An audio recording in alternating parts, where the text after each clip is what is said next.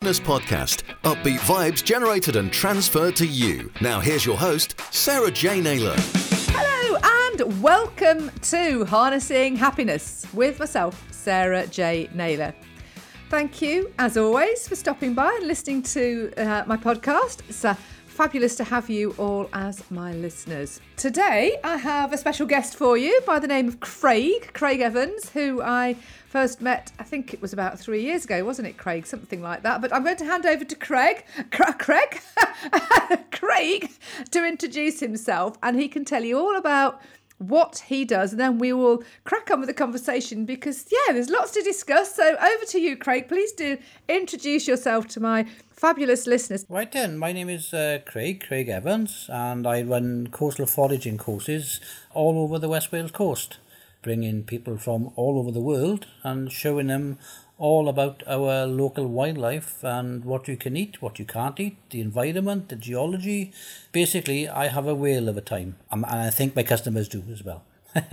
Well, that's how we met, wasn't it? My office manager actually booked me onto one of your foraging courses, as we were just saying, I think about 3 years ago now. And it really is it's just such an amazing way to spend the day, whether you're sort of on your own or whether you're in a couple or whether you're with a family or you have groups of people. And can you just sort of expand on what the whole day involves when they come out foraging with you, Craig? Yeah, I'll just run through a short précis of what happens. I meet the group. We have an introduction. We talk about the tides, how it works, about the local history and some safety aspects. And then we go and do the good stuff. So we go to, say, a beach or a woodland, and we find flavourings for what we're going to cook with. Generally things like wild garlic and some vegetables that live on the seashore. Sea radish or rock samphire, things like that.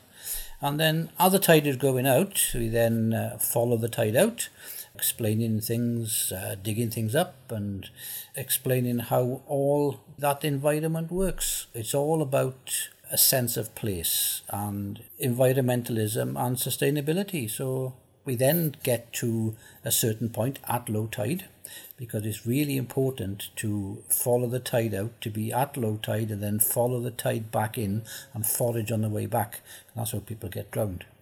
In the past we found octopus, cuttlefish, squid, you name it, various fish. Like today we even found a conger eel.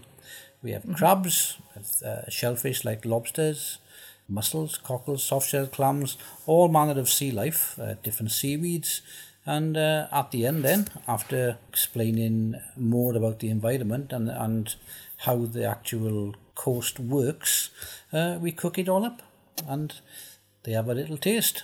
And I haven't poisoned anybody yet. No, you'll never will. But it's brilliant because it's having been on, that course and other courses since, it's so educational because obviously you know so much because you've had this fascination with foraging since you were a child, haven't you, in all reality?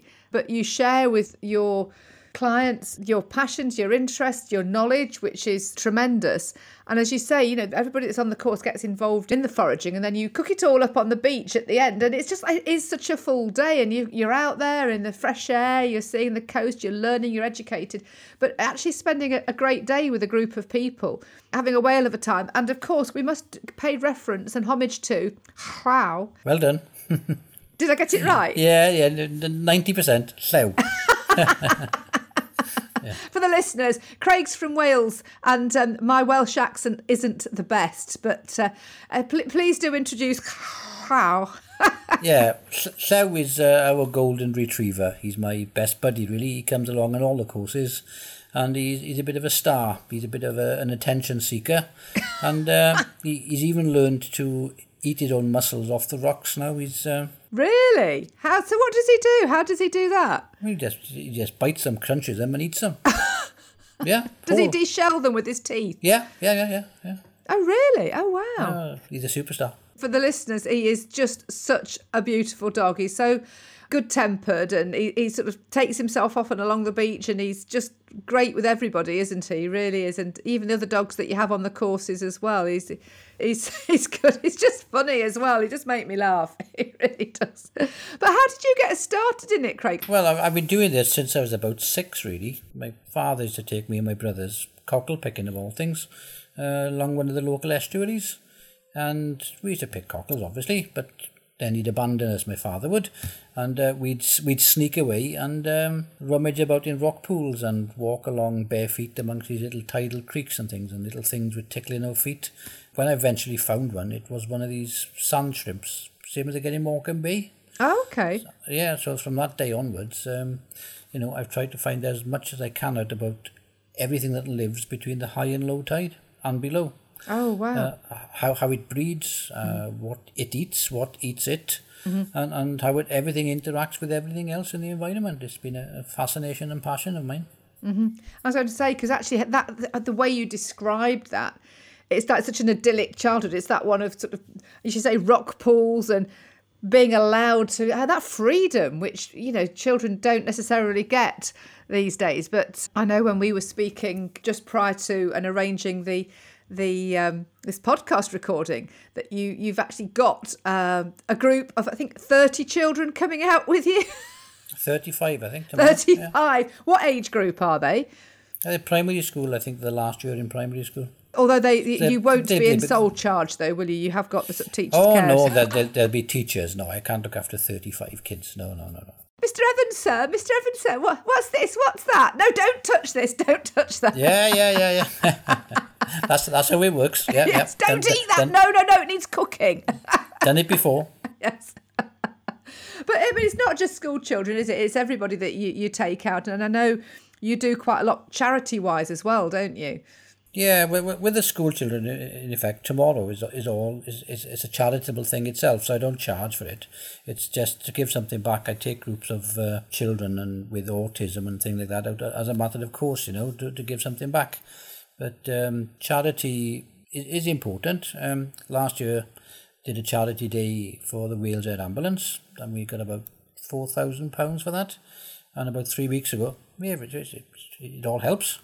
And this year we did a day for the local inshore lifeboats, and we did just over £2,000 for that as well. So it's nice to give something back to these, brave people who, if any of myself or any of my customers got hurt, those are the people they call upon.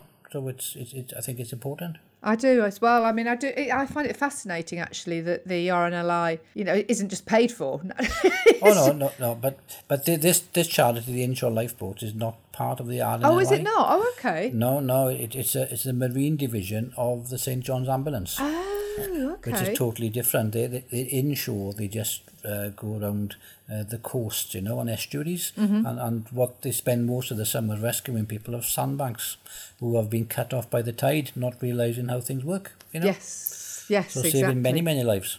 So the tides, I mean, you read the tide times, and I bet I should imagine there's a lot of listeners that won't even know what tide times are. I mean, I'm aware because I've always been interested in the sea and the coast, and I'm aware of them. But if you're living in a landlocked country, or you don't see the sea very often, or you just haven't even thought about it, in a basic sort of explanation, can you explain tide times? Yeah, well, it's quite simple for me, really. And the way the tide works is the moon's gravity is always pulling on the Earth. And the nearest point to the Earth, to the moon, that's when gravity is strongest. And so water being fluid is drawn towards that point. That's when it's high tide. But water has to come from somewhere. So on the sides of the Earth, that's when it's low tide. Because the Earth spins on its axis once a day, the other side of the Earth is facing the moon.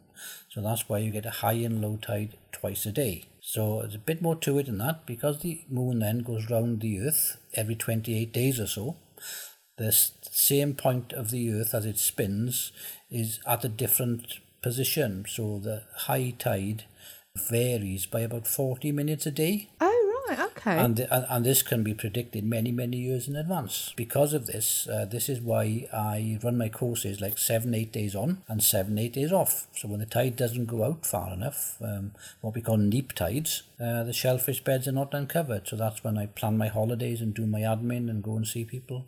So really, I'm a bit like a werewolf. I'm governed by the moon. Really. But it's lovely, isn't it, that you are actually working in rhythm with nature, they're going with the sort of the flows and the natural rhythms, because that's really, because we're all part of nature really, aren't we? And it's about sort of falling in flow with that. And For the listeners, Craig was previously, well, he could expand himself, but was previously in the RAF, weren't you, originally? And then... Yeah, I'll give you a rough précis of that. I left school at 17 and I was in the RAF as a weapons engineer for 12 odd years till I was 30. I left that to work in insurance for about a year. And then after that, I worked for a high street bank for about 17 years. I left that through stress, as many people do. And then I bought myself a 40-acre woodland. And I managed that on a commercial basis. And this woodland, it was called a plantation on ancient woodland site. And what that means is the Forestry Commission, in their wisdom back in the 50s, cut down all the native trees and the oaks and planted conifers. So I bought it when the conifers are nearly fully grown. So I cut down most of the conifers as a business to make products from them. And I replanted the whole site with 28,000 native broadleaves to put it back as it should have been, many, many years ago. And sold that to environmentalists, and here I am. I mean, that's just amazing what you did with that woodland. I mean, it's shocking. I mean, there's just something so special when you go into ancient woodland, and to do what they did. And we need to preserve the woodlands sort of globally. Crikey, for so many different reasons. The reasons are umpteen, aren't they? From the trees themselves to the carbon dioxide, the oxygen, all the exchange, and the wildlife and the energy that they generate as well. I mean, I just find them magical. Yeah, it is. Everything's interrelated, from the fungi to keeping water locked on the land, stopping it being run off, causing floods. There's all sorts of issues and benefits, yeah. But I always feel so at peace when I'm in a nice woodland. When we've been foraging and when we go into... It's only literally just off the shore, isn't it, where you take... Yeah, that part, yeah, that's literally, 100 metres or so. Yeah. Easy. But it's lovely. It's got a real nice energy. And you were just talking about the sort of fungi, and you sort of identify... Well, obviously, you've got to be careful what you do forage on the sort of the fungi and mushroom front, but... just identify, just being in that sort of energy, and that wild garlic you referred to earlier as well that grows in woodland, and it's just powerful stuff. So I mean, banking, as you say, you got into, but it was so stressful you came out of it. And that's after buying the woodland, and then you obviously set up all the foraging. But is it 3 or 4 years since you've had the foraging business, Craig? Oh, it's about 4.5, I think. Craig has got a YouTube channel, Coastal Foraging with Craig Evans. How many subscribers have you got now, Craig? I haven't published a YouTube video for about a year now, but I used to publish on a regular basis, and it's up to about 101,000, something like that, subscribers. I think you're overdue a video then. Yeah, but my issue is I don't have anybody to film and edit it for me. Oh, crikey! That's the issue. I'd love to do more videos. So what? Because you used to have somebody that videoed and recorded for you on a regular basis, and that's just obviously parted ways. And now we need to put a call out then. Anybody who's listening, who wants to video and film in South Wales. And edit. Yes, video edit as well. Yeah, this is what actually Pete, the producer, who will be listening to this as he edits it, he's getting involved in video as well. But yes, you definitely need someone. You can't be videoing yourself very easily when you're doing the foraging, can you? We definitely need to call out on that front then, Craig, because you do so much good work, and I know so many people follow you and enjoy your videos. So we need more of that happening, because Craig does all sorts of other things as well, and he's forever sort of getting involved with national treasures is all I can say in the UK. Well, I won't say the people as national treasures, but I've been fortunate enough in the last 6 months to be on national TV 3 times. First one was with Dame Mary Berry back last December, and then back in February did a show with Michael Portillo and the Great Coastal Rail Journeys, and most recently in the latest series it was called Best of Britain by the Sea with Ainsley Harriott and Grace Dent. But I was the first article in the first episode, which was broadcast about 5 weeks ago, and I've been very fortunate. Apart from other things, that's good. Yes, and you sort of have Joanna Lumley popping up on a regular basis with you as well. It seems that way as well. Yeah, but in fairness, Joanna is a really kind, gracious person, and she helps out in some of the charity work, which gives a bit of impetus to the charity itself. And thanks to her, that's why we've raised so much. which is just brilliant. But obviously, Craig, it's down to what you do and how you work with people. That means that you get these opportunities to do all this sort of TV and recording work, and you're just always busy doing and exploring different things, aren't you? I mean, I watched the episode, obviously, with Mary Berry and with her daughter, and I think her daughter had been onto your foraging courses, hadn't she? Which is how that's right, yeah. That all hooked together. And it's all serendipitous, you know. It's some people seem to like the environment and how I explain it, because all I do is tell a story of what's there, you know. Is that simple? I mean, I know how I feel about it, but what do your clients and people talk to you about, you know, when they come out? What is the general sort of consensus, you know, about them coming out and doing the courses, and what is it they get from it? What you know, what's the kind of feedback you get, Craig? I'm really curious. Well, what I do first of all when I meet a group is I ask them individually, as part of a group, why they're there. and I ask them, are you interested in foraging? Is it food? Is it wildlife? Is it seaweeds? Is it marine biology? Whatever. And depending on the consensus, then that's how I run my course, where I take them and whatever. I try and tailor make the course to what they want. But at the end of it, I'm pleased to say that all my TripAdvisor reviews have been 5-star, and it's quite humbling, really. But what do they say? I mean, I'm just, because I know for me, I mean, I love being out in nature and I get so much from being outdoors. And I think so many people don't see the outdoors or don't experience it, or you just get caught up with all the modern stuff and technology, and it's all too easy just to get sort of caught up into that routine. I'm just wondering what walks of life people have come from, how they've happened upon it, what's made them decide to come on a foraging course, and what they've got from it at the end of the day. Has it inspired them to do something different? Or most people come to learn, and a lot of them, they would be, say, middle-aged onwards, and they would have had a childhood where they would have played about in rock pools and on the beaches. So they've always wanted to know more about what it is, because it's a fascinating area, you know, with so much diversity.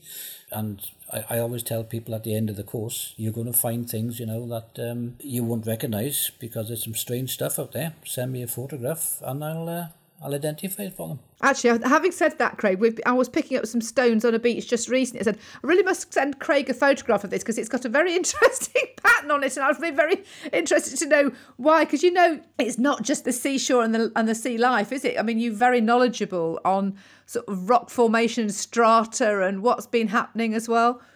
Yeah, it's a whole environment. I mean, the thing is, you know, 10,000 years ago, the sea level down the UK and the world was about 200 metres lower than what it was. There was an awful lot more land, and on that land there were trees and forests and swamps, and all that's been, you know, it's been put underwater. So our shores now are really very, very recent. Oh, really? Oh, I didn't realise that. Yeah. You could have walked across to France and to Ireland, and the Severn Estuary wasn't there. There was one big river delta. Oh, wow. Oh, I didn't realise that. So it's just, we're gradually sinking. Is that because of all the climate change? Not really. No. There's lots of reasons for water level change, and most of them is to do with the tilt of the Earth. Oh, okay. And if the Earth tilts towards the sun a bit more, there's more energy, and that's what melted the last ice caps. And when it's tilted away a bit, that's what causes the ice age. Yeah, so it's a bit of a wobble. We don't want to be wobbling too much then. We don't want to be wobbling too much. No. Because when you walk along the seashore, you know, the formations in the rocks, and as I remember you pointing out to me, this, it's like, well, that's where these were trees, and that, really? And there's just, and that was this, and that was that. And yeah, it's fascinating. There's so much to be learned. But you predominantly work in South Wales, don't you? But there's been times when we've been sort of in communication via various social media channels, and that you've been jetting off somewhere else to do a bit of foraging in sort of other countries. So how different is it when you fly off somewhere else and forage on their coasts to it is when you're in the UK? Well, it's a fascinating learning curve, because the thing is, the environments are different. It's warmer for a start. The tides aren't as big. Recently been to Mauritius, and that was tropical. The Indian Ocean. I think I've been to Lanzarote 3 times this year to explore the rock pools and the sea life there, with a view of maybe running some coastal foraging courses. Oh, cool. It was really interesting with various sponges and sea life and different species of crabs and fish and anemones and all this type of thing. But from a foraging perspective, not that much there to eat. Oh, really? Why is that? Well, the thing is that obviously they're volcanic islands, and the tidal range there is only about 6 feet. So whereas in South Wales, in the Bristol Channel in particular, it has the second highest tidal range in the world, which can be up towards, say, the Seven Bridges, between high and low tide as much as 46 feet. Only the Bay of Fundy in Canada has a greater range. Goodness, so, why is that then, Craig? What is it what is so special about South Wales? Well, there's reasons for everything. Because of the way the Earth spins on its axis, the tide always comes in from the west. And the Bristol Channel in particular, we've got Pembrokeshire, and then across toward England you've got Devon and Cornwall, and the actual channel goes up in a funnel shape towards Bristol and Gloucester that way. So as the tide comes in, the water's got nowhere to go apart from up. As progressively as you go up the Bristol Channel, you get a higher and higher tidal range because of the water movement. Okay, well, see, there's always plenty to learn. When you talk to Craig, there's always stuff that you have no clue about, you find out about. But that's the beauty of going on the courses. It's just magical, really, because the day starts, it's all obviously tidal depending on, but you usually sort of start the courses, mid-morning? It all depends. No, it's always about 3.5 hours before low tide. And at the run of my first, say I do 7 days on the trot, you find that the first one I start, say, at 8:15 in the morning, and the last one starts at about 2 o'clock in the afternoon, because the tide changes by about 40 minutes every day. Ah, of course. Yeah, it's a full day. If you go out with Craig, it's a full day. Whenever you start, it's a full... And it's exciting. What I have to say is that you sort of get a bit addicted, because as you're showing the clients and the people... I mean, as I say, I've been along a few shorelines now with you, but you can't but help go, oh, I wonder if there's one of those down there. Oh. And you have to be careful that you don't forage too much, because A, you can't eat it all, and B, you've got to be mindful that you don't want to be stripping the shoreline. Yeah, exactly. I mean, I've been asked to appear on TV programs about foraging as a supplement to your normal food eating, and because of the issues now with things like with inflation and problems with food banks, etc. But the thing is, I've declined that, because if everybody did that, there'd soon be nothing left. Yes. If there was only 100,000 people living in the UK, fine. That's how things used to work thousands of years ago. But it's not going to work. There's not enough there to do it. So sustainability is key. And if you go out to, just for argument's sake, picking cockles anywhere like Morecambe Bay or the Wash or something like that, you should never take more for your immediate needs that day. And if you are going out, make sure that you conform to the local bylaws, because there are seasons and size limits and dangers of the tides and muds and all sorts of things. So vital. You're exactly right. And one thing that sort of strikes me, I think we overproduce food anyway, and there is so much waste. And I think if people understood how to cook and use what they've got, it's a massive subject, isn't it? But it's about taking more than you need, but you don't need as much as you think you need, and actually you can produce a huge amount from a small amount of vegetables and things like that. It can go a long way. Even just, I mean, apologies to any vegetarians, but I cooked a chicken the other day, and just to cook a whole chicken, it did 3 meals, myself, my partner and a friend, 3 meals, and then it created meat for another meal. There's still a bit of meat left, and there's still some bits for the cats. Got lots of veg, and we're growing in the garden ourselves. So there's so much you can actually do, and it doesn't need to cost you an arm and a leg. You throw the bones away without boiling them and then using that as a soup stock. Yeah, oh no, I've done that as well. Yeah. Oh yes. Yes, that's why the chicken came off. That's why there's the bits for the cat, because it went after we'd finished eating the bulk of it. It went in the slow cooker, and with some veg, created the stocks in the fridge. I need to make a soup with that, and the bones and the sort of the nasty bits have gone. But it's all about being thinking. I don't know about you, but I think that from all the fast food stuff from the 70s, it has made people less inclined to sort of use ingredients and cook, and you can do so much with so little. But Yeah. what I do is how people used to supplement their nutrition with maybe only 70 or 80 years ago. It's just been forgotten, that's all. And transport is much more available now. So the thing is, people that lived close to areas where they could forage, not just on the sea, but in the rivers, in the woods, or on the mountainside even, yeah, that's what they used to do. Absolutely. There's so many fruit trees and bushes around that you see. I mean, I see just in the local village, it just drops stuff to the ground and it's crazy. But there is something, I don't know whether you've heard about it, Craig, but there's this app called the Too Good To Go app. I think it's come over from the States. And you can sign up for it. They call them magic bags. And it's stuff that sort of reached its end sell-by date. And as we know, things are still edible after sell-by date. They get put into a basket. And we've been getting one from a business called Kerry Fresh locally.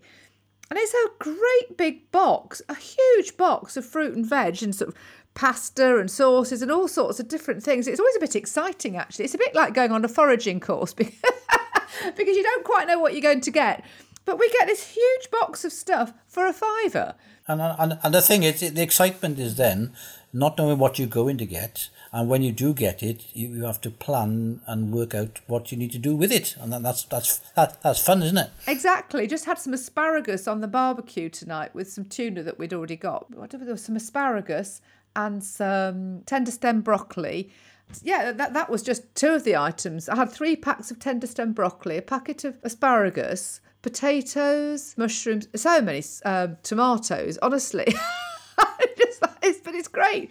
For a £5, great, yeah. You cook up a nice treat for them on the beach and obviously you forage stuff for yourself that then you freeze at home, don't you? Yeah, because when I've been today, I did this survey for these with children that come in tomorrow.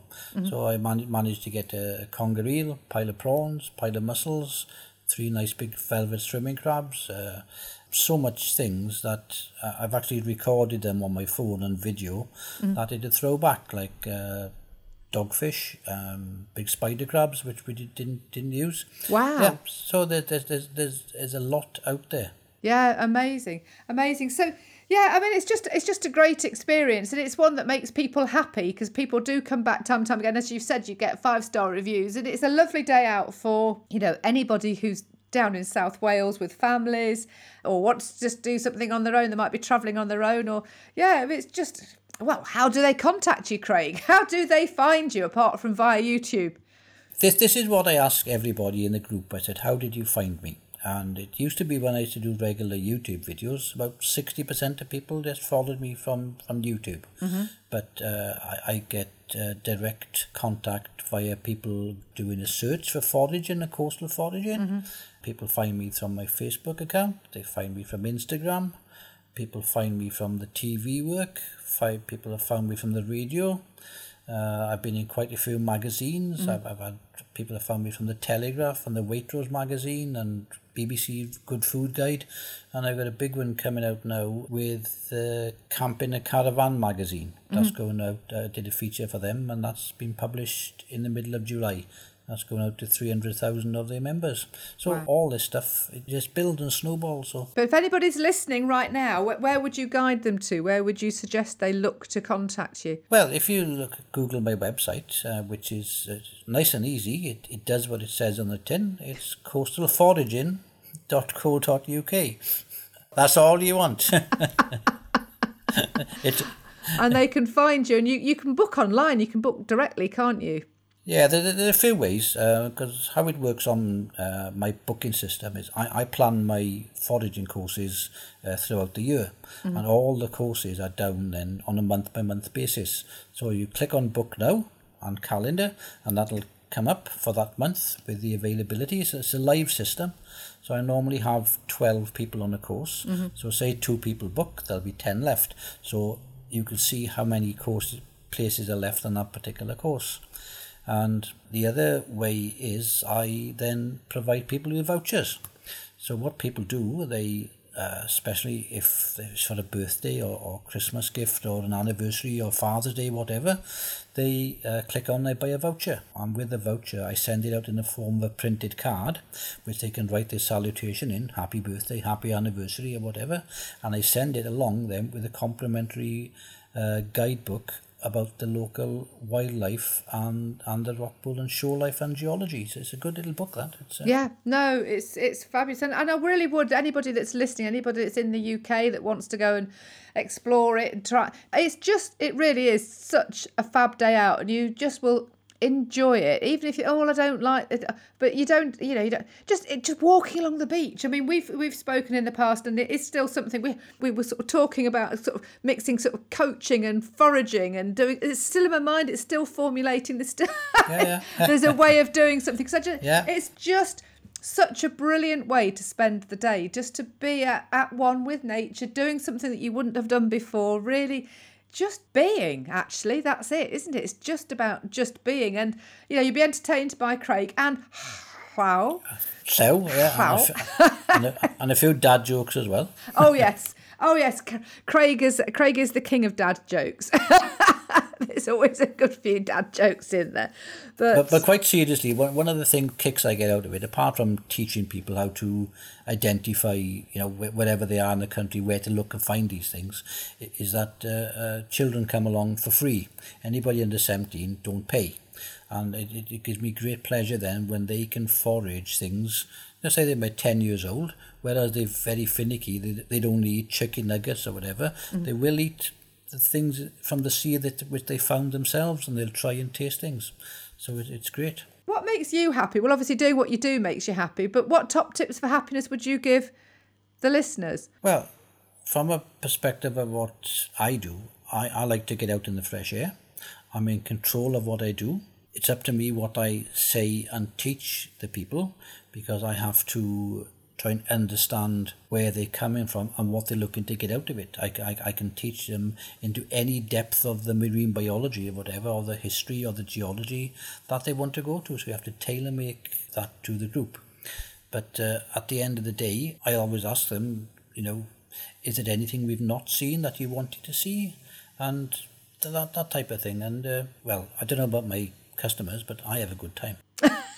Well, I think everybody that I've ever met that's been on one of your courses has always had a good time, Craig. So as I say, I highly recommend it. If you're listening to this from somewhere in the world, because I've got listeners, Craig, from over 100 countries. So if anybody is planning a trip to the UK and wants to drop down to South Wales, it is one of the most beautiful places in the world. It really is. The beaches are out of this world, aren't they? It is the most beautiful place in the world. It is. Not one of, the most beautiful.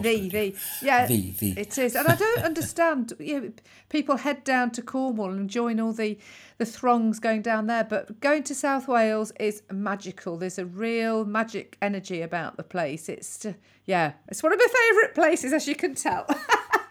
Oh, anyway, thank you so much, Craig. Thank you so much for being a guest and sharing more about, obviously, your coastal foraging and a bit of your background, and what you offer and what you do. And I hope it's inspired people to sort of have a look a little bit closer at their own seashores, or to get in touch with you, or just to step out the front door and see nature. If anybody's got any questions about anything, foraging or coast related, drop me an email. I'm more than happy to answer that. Mm-hmm. What's your email address, Craig? It's info@coastalforaging.co.uk. Hey, that's nice and easy too.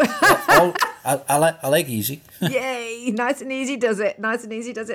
Oh, that's brilliant. And so again, thank you very much, and thank you all for taking the time to listen. I hope you've been inspired, as I say, to go and look at your seashore and just look at what's on your doorstep. Go into the nature, go into the countryside and start questioning what these plants are and doing some investigation of your own, because it's very meditative as well. It's just being curious and stepping into some woodland as well. That's magical too. So thank you for listening. If you've enjoyed this episode, please do rate, review, subscribe, follow whatever you do from your platform.